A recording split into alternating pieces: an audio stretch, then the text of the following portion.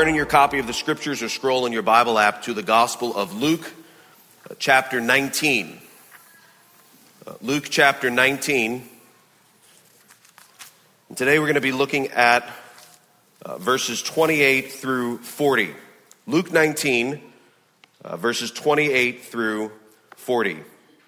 In honor of the reading of God's holy word, would you please stand if you're physically able and follow along silently as I read aloud from Luke chapter 19, beginning in verse 28. This is what the word of God says.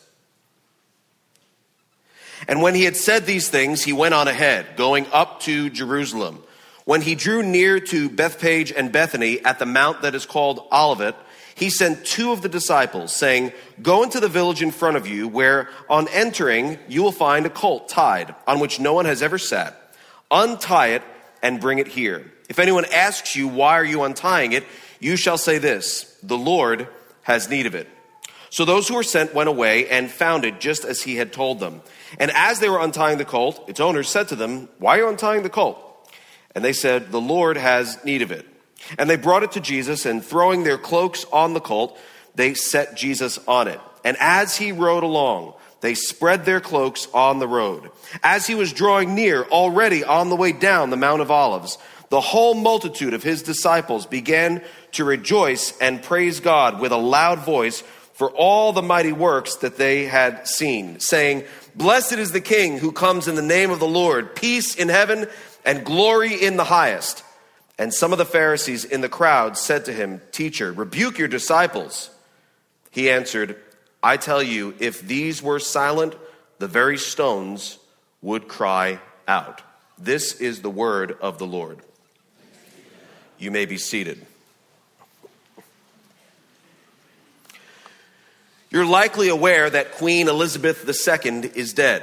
She died just over a year ago on September 8th, 2022. Her reign of over 70 years is the longest of any British monarch and is the longest verified reign of any female head of state in history. Her successor was none other than her son, who was the heir apparent, the then Prince and now King Charles III. Now, although he assumed the throne immediately after his mother's death, the ceremony in which his ascent to the throne is publicly acknowledged, the coronation ceremony, didn't take place until just a few months ago on the 6th of May, 2023.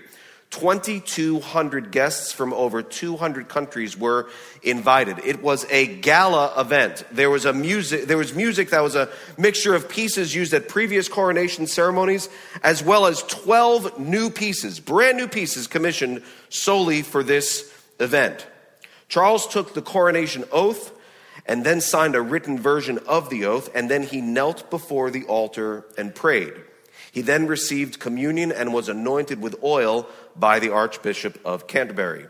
Next, King Charles was presented with several items such as spurs, armils, the sword of state, and the sword of offering. He touched them with his hand, and then they were removed again. All the while, Psalm 71 was chanted in Greek by an Orthodox choir.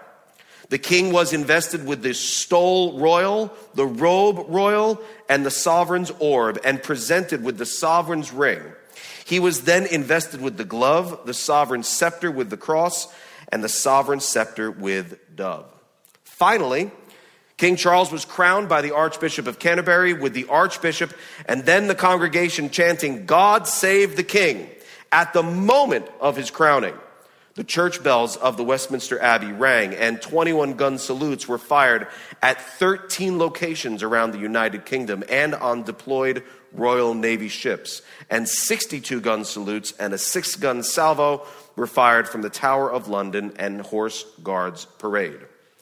King Charles then received a blessing read by the Archbishop of York, the Archbishop of Thyatira and Great Britain, the moderator of the Free Churches, the Secretary General of Churches Together in England, the Cardinal Archbishop of Westminster, and the Archbishop of Canterbury, representing the Anglican, Greek Orthodox, Nonconformist, Ecumenical, and Roman Catholic traditions, respectively. This was, in very brief summary, the coronation of King Charles that took place just a few months ago. Of all the coronations of any earthly ruler that has ever been held, No human being has come even close to deserving the honor that King Jesus deserves. No one can light a candle to the infinite light of his sovereignty and his majestic glory. Despite that, the account we just read from the Gospel of Luke just moments ago couldn't be more different from the celebrations of every lesser ruler that has been or will be celebrated. The text we just read shows a loud event, a crowded event, a seemingly celebratory event. But I think we'll see by the end of our time together that this was anything but the celebration it appears to be as we simply read through the text. So let's pick it up in Luke chapter 19 in verse 28. Verse 28 says, "And when he had said these things," now that calls our attention to the things that have happened recently. And so just as a quick reminder, this took place not long after Jesus healed 2 blind men, which we read about in Luke chapter 18, and saved the chief tax collector, the wee little man Zacchaeus, earlier in Luke chapter 19. Those events certainly would cause a stir, right, among the people and would have increased the crowd that was going to Jerusalem to celebrate the Passover, but also fanboying Jesus as well. And so they would have heard Jesus teach the parable of the 10 minas that Pastor Brad preached about last week, which immediately precedes our text today. So again, in verse 28, when Luke says, "And when he had said these things," those are the things Luke is referring to. So verse 28 says, "When he had said these things, he went on ahead, going up to Jerusalem, where he drew near to Bethphage and Bethany." Now, Bethany was not a strange place to Jesus. Jesus often stayed in Bethany when he visited Jerusalem. It was where Mary, Martha, and Lazarus lived. Let me rephrase that. It was where Mary, Martha, and Lazarus, the guy who died, Lazarus, the guy who was buried, Lazarus, the guy who, as the old King James says, stinketh, but Lazarus, who is now alive, this is where he lived. John's account in John chapter 12 said, when the large crowd of the Jews learned about the fact that Jesus was there, they came not only on account of him, Jesus, but also to see Lazarus, which I think we could all, I'd want to see him, right? Like, I heard about this guy was dead, he was buried, and then all of a sudden he's alive. That's probably worth seeing. And so this was the reason that people were gathering there as well. They were there for the Passover. They were there because they wanted to follow Jesus. Some were there because they wanted to meet Jesus, and others, quite frankly, wanted to meet Lazarus. Pick it up in verse 30. In verse 30, it says that he, Jesus, sent 2 of the disciples, saying, "Go into the village in front of you, where on entering you will find a colt tied, on which no one has ever yet sat. Untie it and bring it here." Then he goes on to say, "If anyone asks you, why are you untying it? You shall say this, the Lord has need of it." That brings us to point number 1. Jesus is God, beyond the shadow of a doubt. Jesus is God, beyond the shadow of a doubt. This account proves that Jesus Christ is God. Not like God, not similar to God, not close to God. Jesus is God. The striking detail with which Jesus predicted exactly what would unfold is an unbelievably clear example of his omniscience. The fact that Jesus knows everything, and that's an attribute of God and God alone. Keep in mind, Jesus had never been to Bethphage before. No arrangements were made on a human level for these things to take place. Yet he told the disciples that he was sending they would find a donkey, and they did. More than that, he was specific in saying they'd find a colt, and they did. And not just any colt, but one that no one had ever ridden. He also knew that they'd be asked by the owner of the colt why they were untying it, which we could understand, right? 2 strange people, like if somebody came up and got in your car, you would probably say, "What are you doing?" "That's my car." And so this is the first century version of, "Hey, that's my car." And so why are you untying the colt? And that they could just drop his name. Just say that the Lord has need of it, and it would be fine. No further explanation would be necessary. The Lord, who, again, raised Lazarus from the dead, needed the colt. If the Lord needs the colt, he can have the colt. Jesus predicted all of this with pinpoint accuracy. It happened exactly as he said, even down to the very wording of that brief conversation that would take place between the 2 disciples and the owner of the cult. Jesus' omniscience, the fact that he knows all things completely, proves that he is God. But here's something else. These things that were happening were fulfilling messianic prophecies of old, prophesied by Old Testament prophets literally centuries before this moment. This very event is even more proof that Jesus is God. The precise timing of the Messiah's entry to Jerusalem, prophesied by Daniel and fulfilled by Jesus. That's what we're looking at right here. In fact, in your outline, you'll see that I have a portion from the book of Daniel, Daniel chapter 9, beginning in verse 24. Let's read that. 70 weeks are decreed about your people and your holy city to finish the transgression, to put an end to sin and to atone for iniquity, to bring in everlasting righteousness, to seal both vision and prophet, and to anoint a most holy place. Know therefore and understand that from the going out of the word to restore and build Jerusalem to the coming of an anointed one, a prince, there shall be 7 weeks. Then for 62 weeks it shall be built again with the squares and moat, but in a troubled time.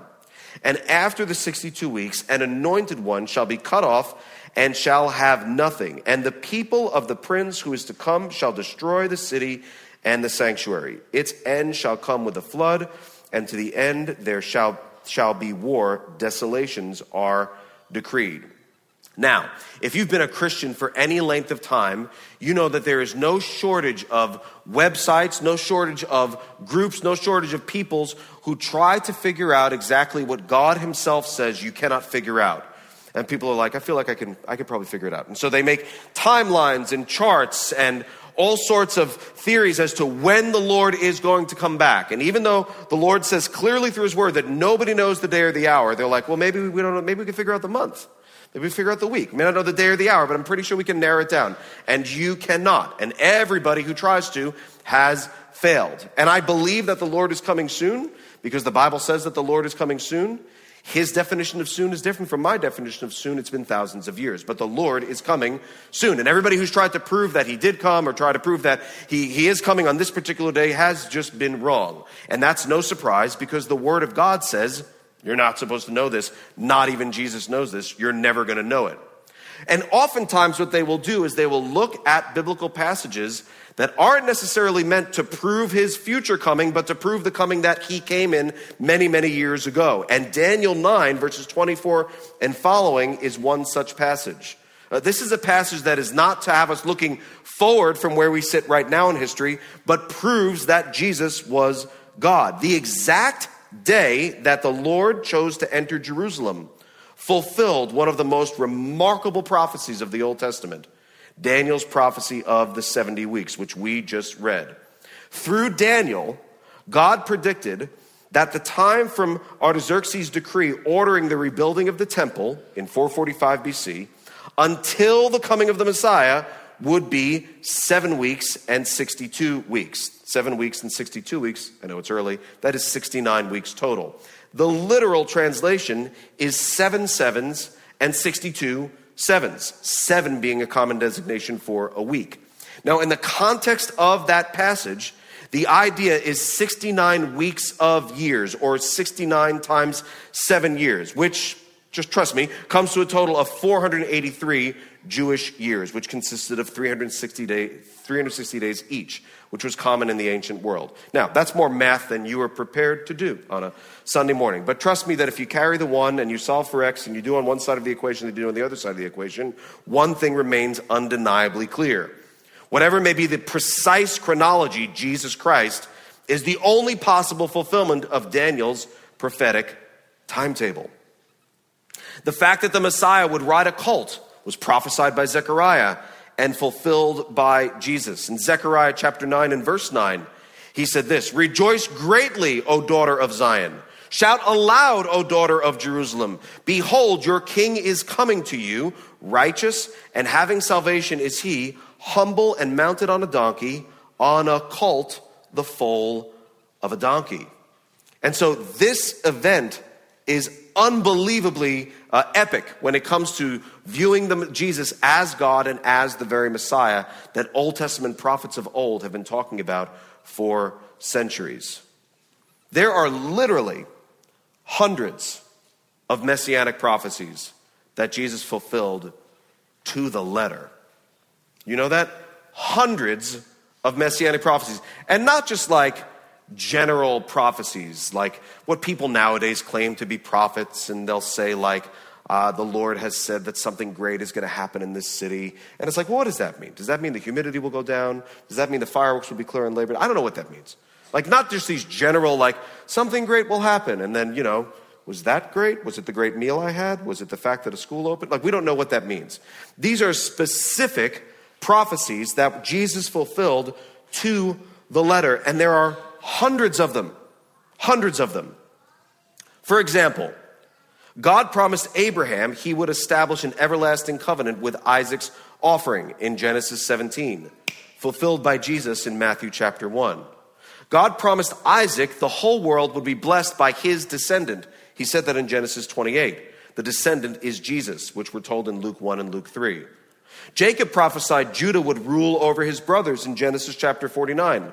Jesus is the king from the tribe of Judah, which we're told about in Luke chapter 1. Moses promised God would atone for his people in Deuteronomy 22. Jesus' sacrifice is that atonement. We read about that in Romans chapter 3. In Psalm 2, it's prophesied that God will tell someone that he is their father. He will tell the Messiah that he is their father.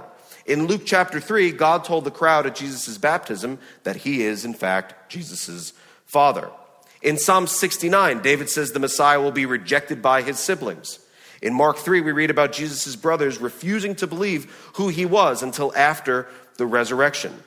The scriptures prophesy that the Messiah would cry out that God had forsaken him. Check. That his enemies would mock and insult him? Check. That he'd be teased and mockingly told to have, why don't you have God save you? Check. That his hands and feet would be pierced? Check. That his clothing would be divided? Check. That he'd commit his spirit to God the Father? All of these were fulfilled. I mean, that's just a sampling. There's literally hundreds of which were fulfilled by Jesus himself. A gentleman by the name of Dr. J. Barton Payne. He was a conservative evangelist, theologian, and apologist. He taught at Wheaton College and Covenant Theological Seminary. He was on the committee of translators for the New American Standard Bible and the New International Version. In theological terms, we call this guy kind of a big deal. He was a widely respected Old Testament scholar. Dr. Payne found 574 verses in the Old Testament that point to or describe or reference the coming Messiah. Alfred Edersheim was a Jewish convert to Christianity. He was a biblical scholar, authored, I think, about a dozen books, but was known especially for his book entitled The Life and Times of Jesus the Messiah. A phenomenal work that I am blessed to own and would recommend to you. Absolutely phenomenal reference book. He found 456 Old Testament verses referring to the Messiah or his times. And so there's a question, right? How many prophecies did Jesus fulfill? It's difficult to answer because should we count only direct messianic prophecies? What about repeated prophecies? When Jesus fulfilled them, do we count that as two prophecies fulfilled? So it's hard to count. But conservatively speaking, Jesus fulfilled at least 300 prophecies in his earthly ministry. Jesus' fulfillment of messianic prophecies proves he is God. This very event is even more proof that Jesus is God. Now, we have been moving at a pretty fast clip. Let's just pause for a moment. And let me ask you, what about you? How do you feel about the fact that Jesus is God? We just spoke of Jesus' omniscience, right? The fact that he knows everything and nothing is hidden from him. He knows me better than anyone. He knows me better than me. As a Christian, that gives me great hope, right? Great joy, great peace, knowing that he truly knows all things, that he's never been confused. He's never been befuddled or bewildered. He's never been surprised. It occurred to me that nothing has ever occurred to him because he knows all things. And so that makes me feel nothing but positive emotions of gratitude, of excitement, of joy, and peace. King Jesus knows it all. But here's the thing. Not everyone reads or hears those words exactly the same. Let me see if I can demonstrate that for you. Some of us hear, Jesus knows everything. And we're like, yes, he does, and we celebrate. While others hear the same three words, but they hear it like this. Jesus knows everything.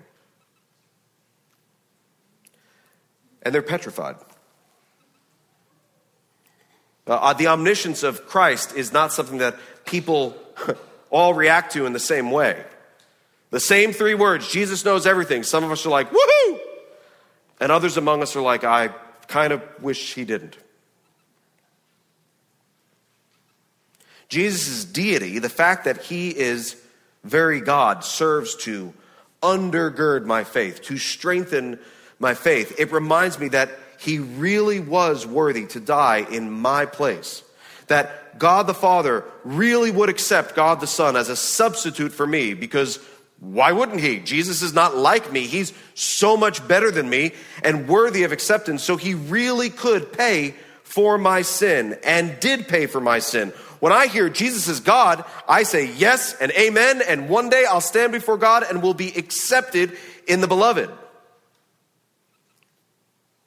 But others among us hear Jesus is God and they're petrified.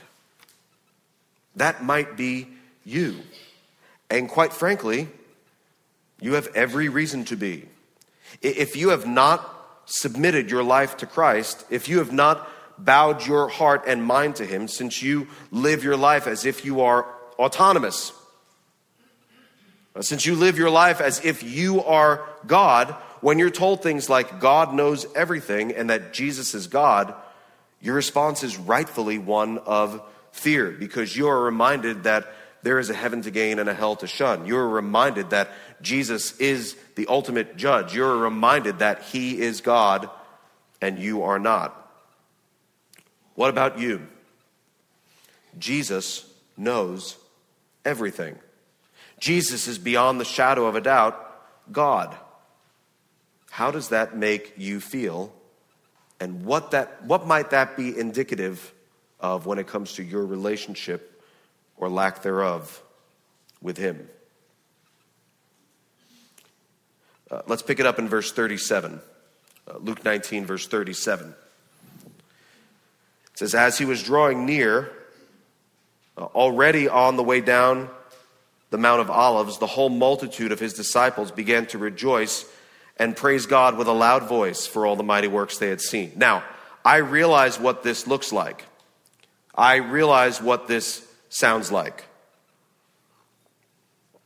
I realize what you and I picture in our minds as we read through this particular text. It seems somewhat similar, like a first century version of the event I described earlier today. It seems like the coronation of a king.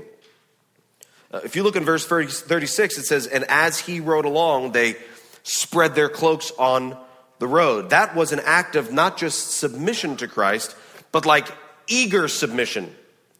We don't have time to look there today, but you'd see something similar in 2 Kings in chapter 9, which is the account of when Jehu was anointed as king. This is an eager and excitement. That's what that looks like. When you're laying down your cloaks like that, that's a sign of like, not only welcome, but like we cannot wait to be ruled by you.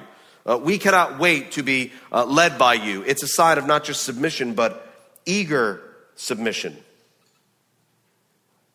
There's a few different crowds of people here, one of which was made up of Jesus' disciples. Now, that's not only the 12, it includes them, but it's also all who are already followers of Jesus. Then there's another group made up of people who wanted to see the man whose reputation preceded him. That is Jesus, the man who gives sight to the blind. This is the man who raised Lazarus from the dead. And then there's another group of people that also want to see Lazarus himself, thinking he's a follower of Jesus. He was dead. He's no longer dead. That's kind of weird. I want to see what this guy's like. And so there's a huge crowd here. And it appears to be a coronation of sorts, a celebration, a welcoming. And it was, but Luke gives us insight as to what's behind their fervor, what's behind their excitement. In verse 37, that if you're reading quickly, you might pass right over it. So I want to call to our attention. So let's look at verse 37 again. It says, as he was drawing near, already on the way down the Mount of Olives, the whole multitude of his disciples began to rejoice and praise God with a loud voice. Here it is, for all the mighty works they had seen. Verse 38 says they were saying, blessed is the King who comes in the name of the Lord, peace in heaven and glory in the highest. But did you see that at the end of verse 37, it says they were praising God, they were rejoicing, they were celebrating for all the mighty works that they had seen. So these people weren't haters of Jesus. Not yet. They were big fans, true fans. But note the reason behind their fandom.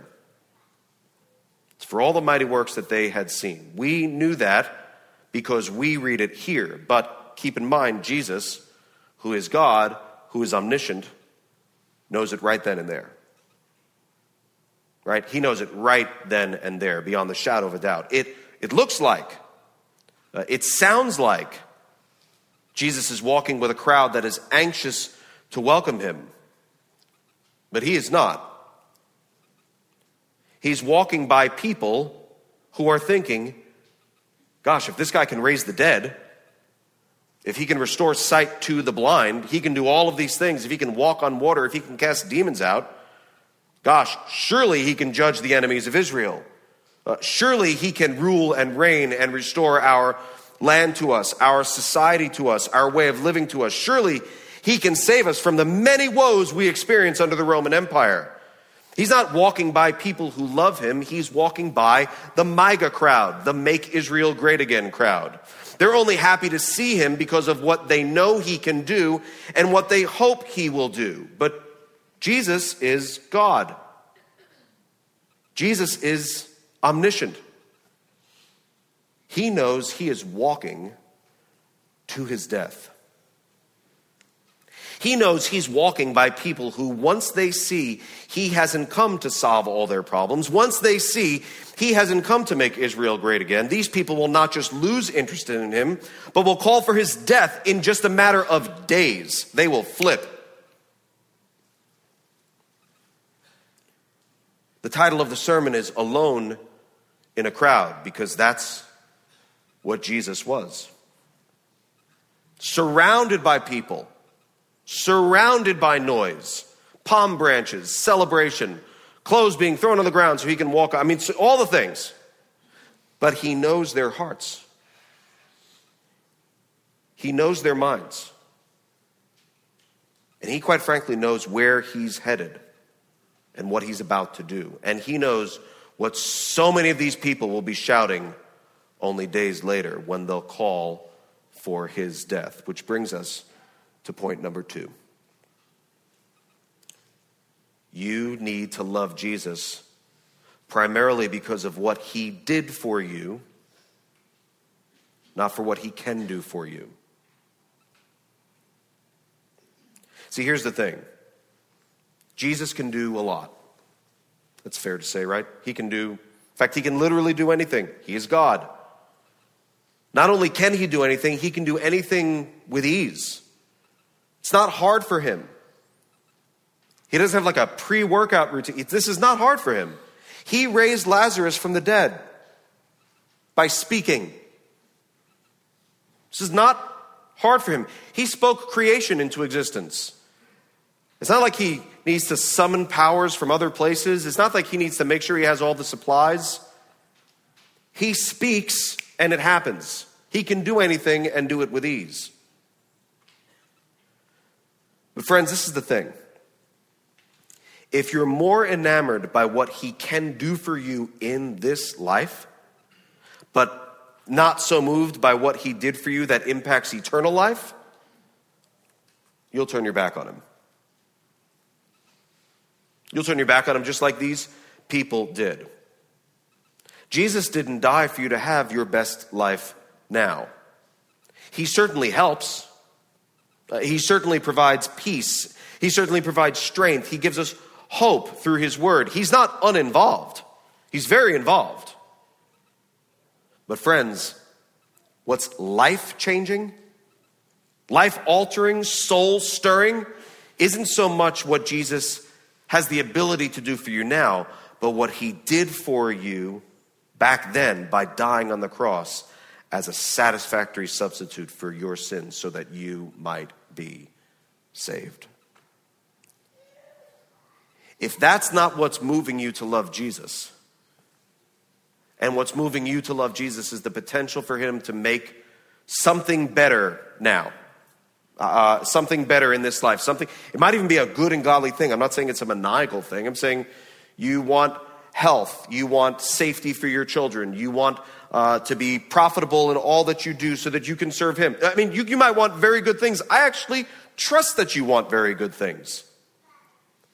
But if your love for Jesus is all about potential gain in this life, what will happen is if he doesn't deliver, if it's not his will to deliver in that way, if you don't get that job, if your kid doesn't get that grade, if you don't make that team, if you don't get that health diagnosis that you were hoping,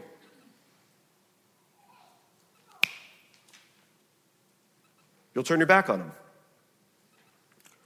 We're no different from the Israelites. We're unbelievably similar. And so you need to realize that there's a big difference between loving God for what he can do and loving God for what he did do. And so in the time we have left, what I want to do is I want to show you 3 results of loving Jesus for what he's done. 3 results of loving Jesus for what he's done. They're in your outline. And they're incredibly different results than if you only love Jesus for what he can do or what he might do. 3 results of loving Jesus for what he's done. The first one is this. You can stop trying to impress God and live in the freedom of being accepted by God. You can stop trying to impress God and see what it's like to live in the freedom of being accepted by God. In your Bible, would you turn over to the book of Romans? The book of Romans, and go to chapter 3. We're going to go to 2 different places in the book of Romans, the first one of which is chapter 3.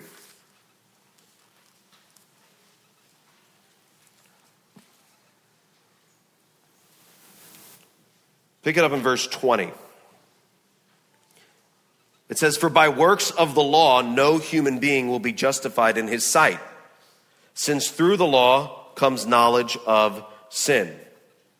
But now the righteousness of God has been manifested apart from the law, although the law and the prophets bear witness to it, the righteousness of God through faith in Jesus Christ for all who believe. For there is no distinction, for all have sinned and fall short of the glory of God, and are justified by his grace as a gift through the redemption that is in Christ Jesus, whom God put forth as a propitiation, as a substitute, as a wrath-absorbing sacrifice, whom God put forth as a propitiation by his blood to be received by faith.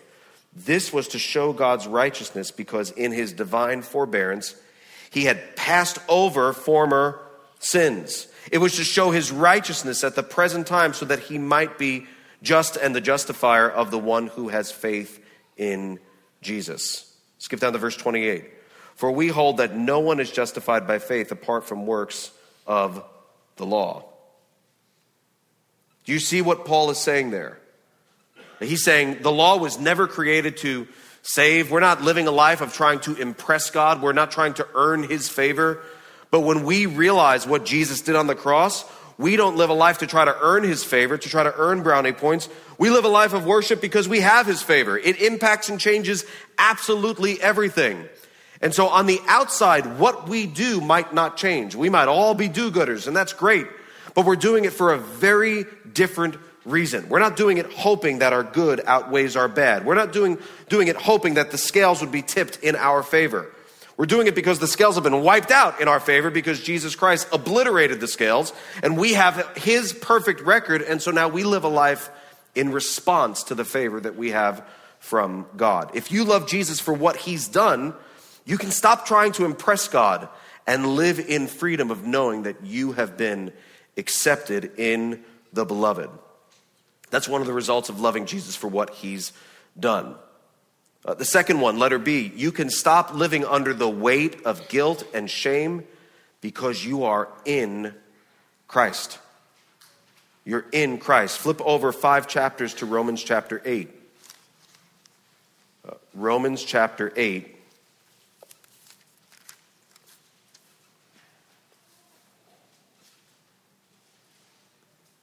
And look at this good news that we read in verse 1.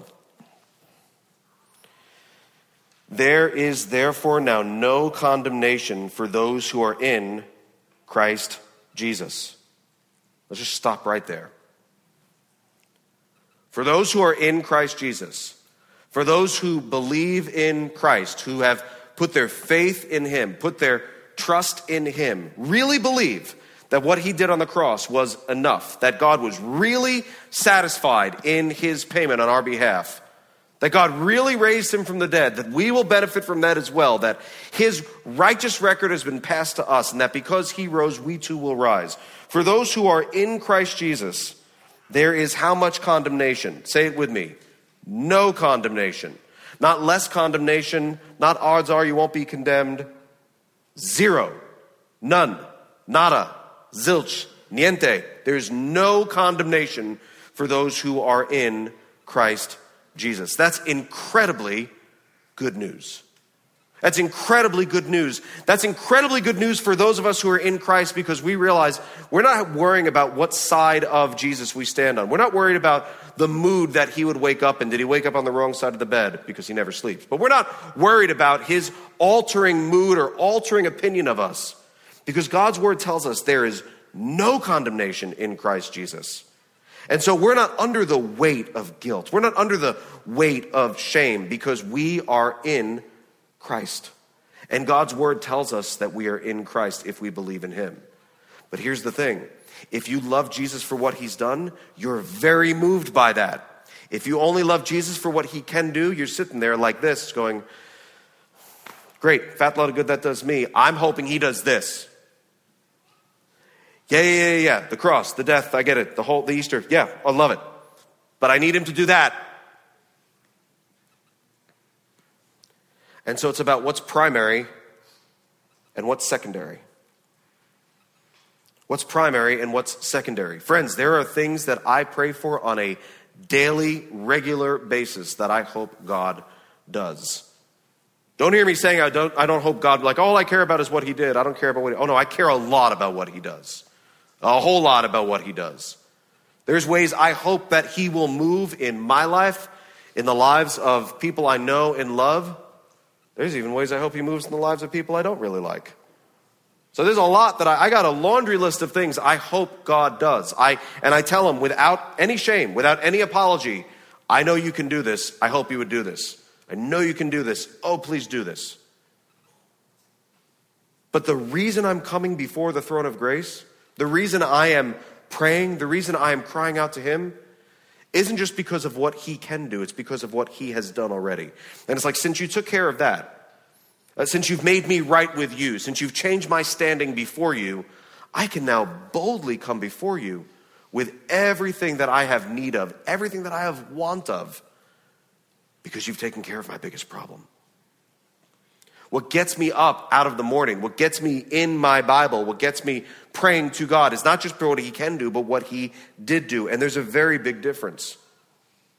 And so the second thing you can do if you are loving Jesus for what he's done, you can stop living under the weight of guilt and shame because you are in Christ Jesus. And then finally, letter C. Your life can be defined by what is real instead of what you feel. Your life can be defined by what is real instead of what you feel. I don't know about you, but I feel a variety of emotions throughout most days. They don't swing so widely, but sometimes I'm just really happy to be alive. Sometimes I'm a little annoyed at something that just happened. Sometimes I'm driving and I'm like, man, what a beautiful day. And other times I'm driving, it's like, man, why are they allowed to drive?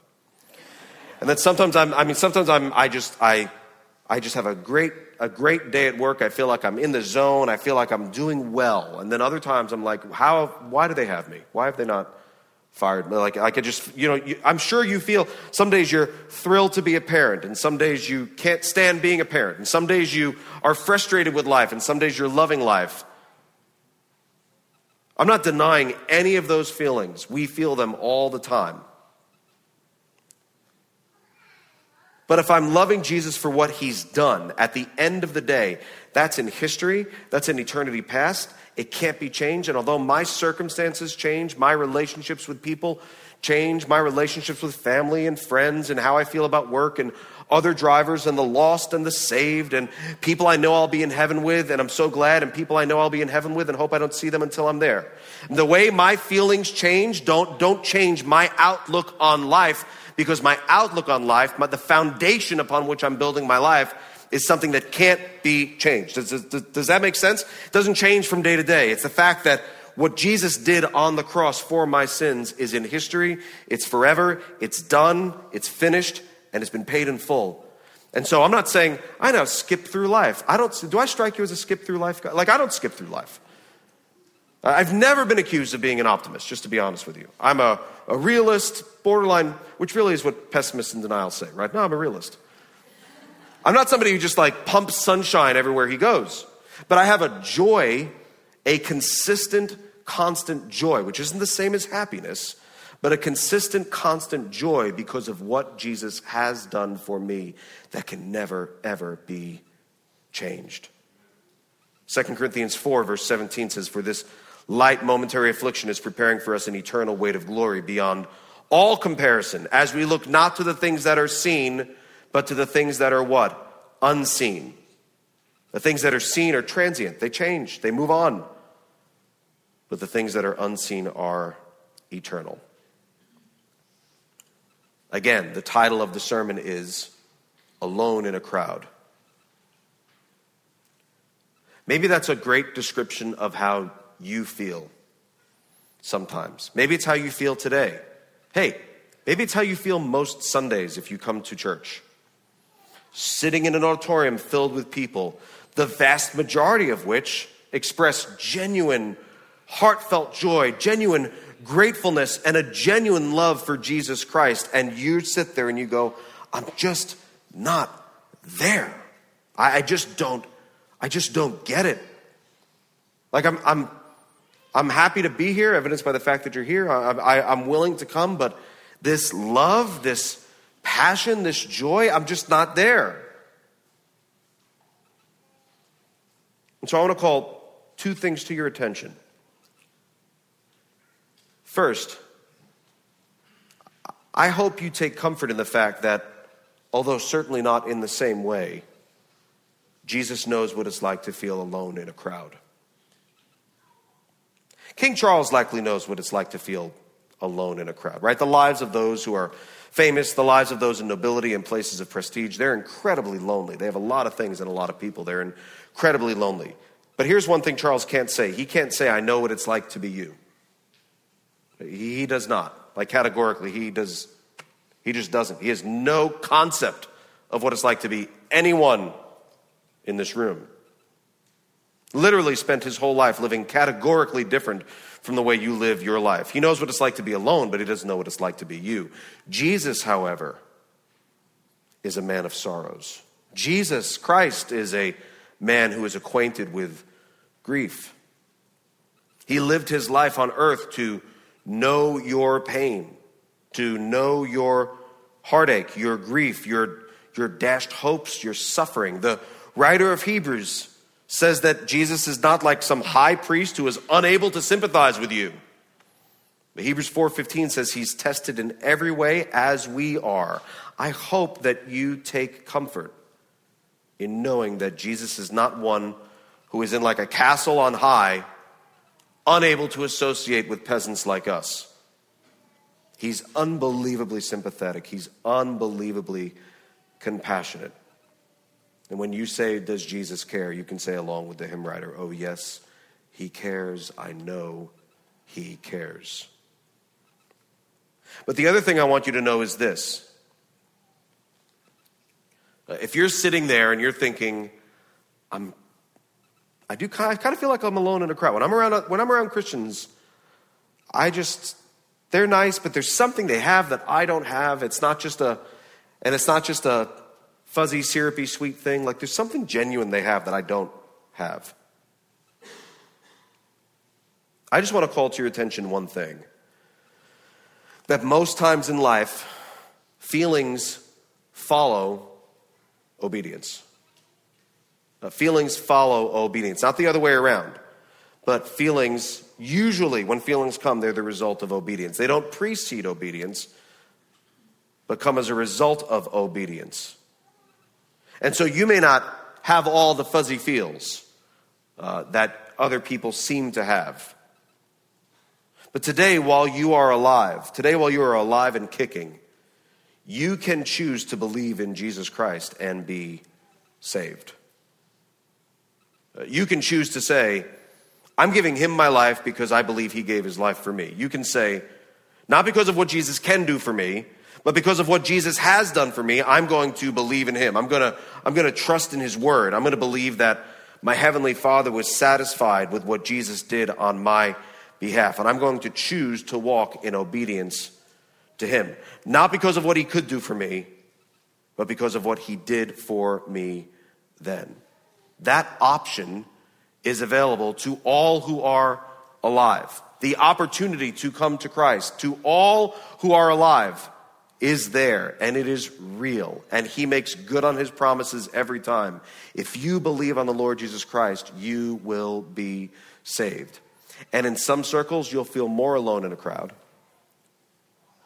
But in the circles that matter most, particularly the circle of eternity, particularly the family of God, particularly where you're headed after this life, you will never be alone again.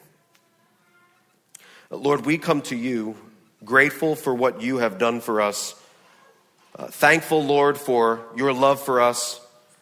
And praying, Lord, that you would cause your word to run forth. That you would today, for those of us who know you and love you, oh God in heaven, would you cause us to be stirred anew with the joy of our salvation. And Lord, for those of us who know you not, would you cause us to truly bow to you as King? Would you call people to submit their lives to you, perhaps likely for the very first time? And would you draw them unto yourself? Would you save them? You who know what it's like more than any of us to be alone in a crowd, our sympathetic Savior, our compassionate Savior, draw near to the brokenhearted now. Draw near to the suffering now. Call people to yourself now and give them life and peace eternal. We pray in Jesus' name, amen.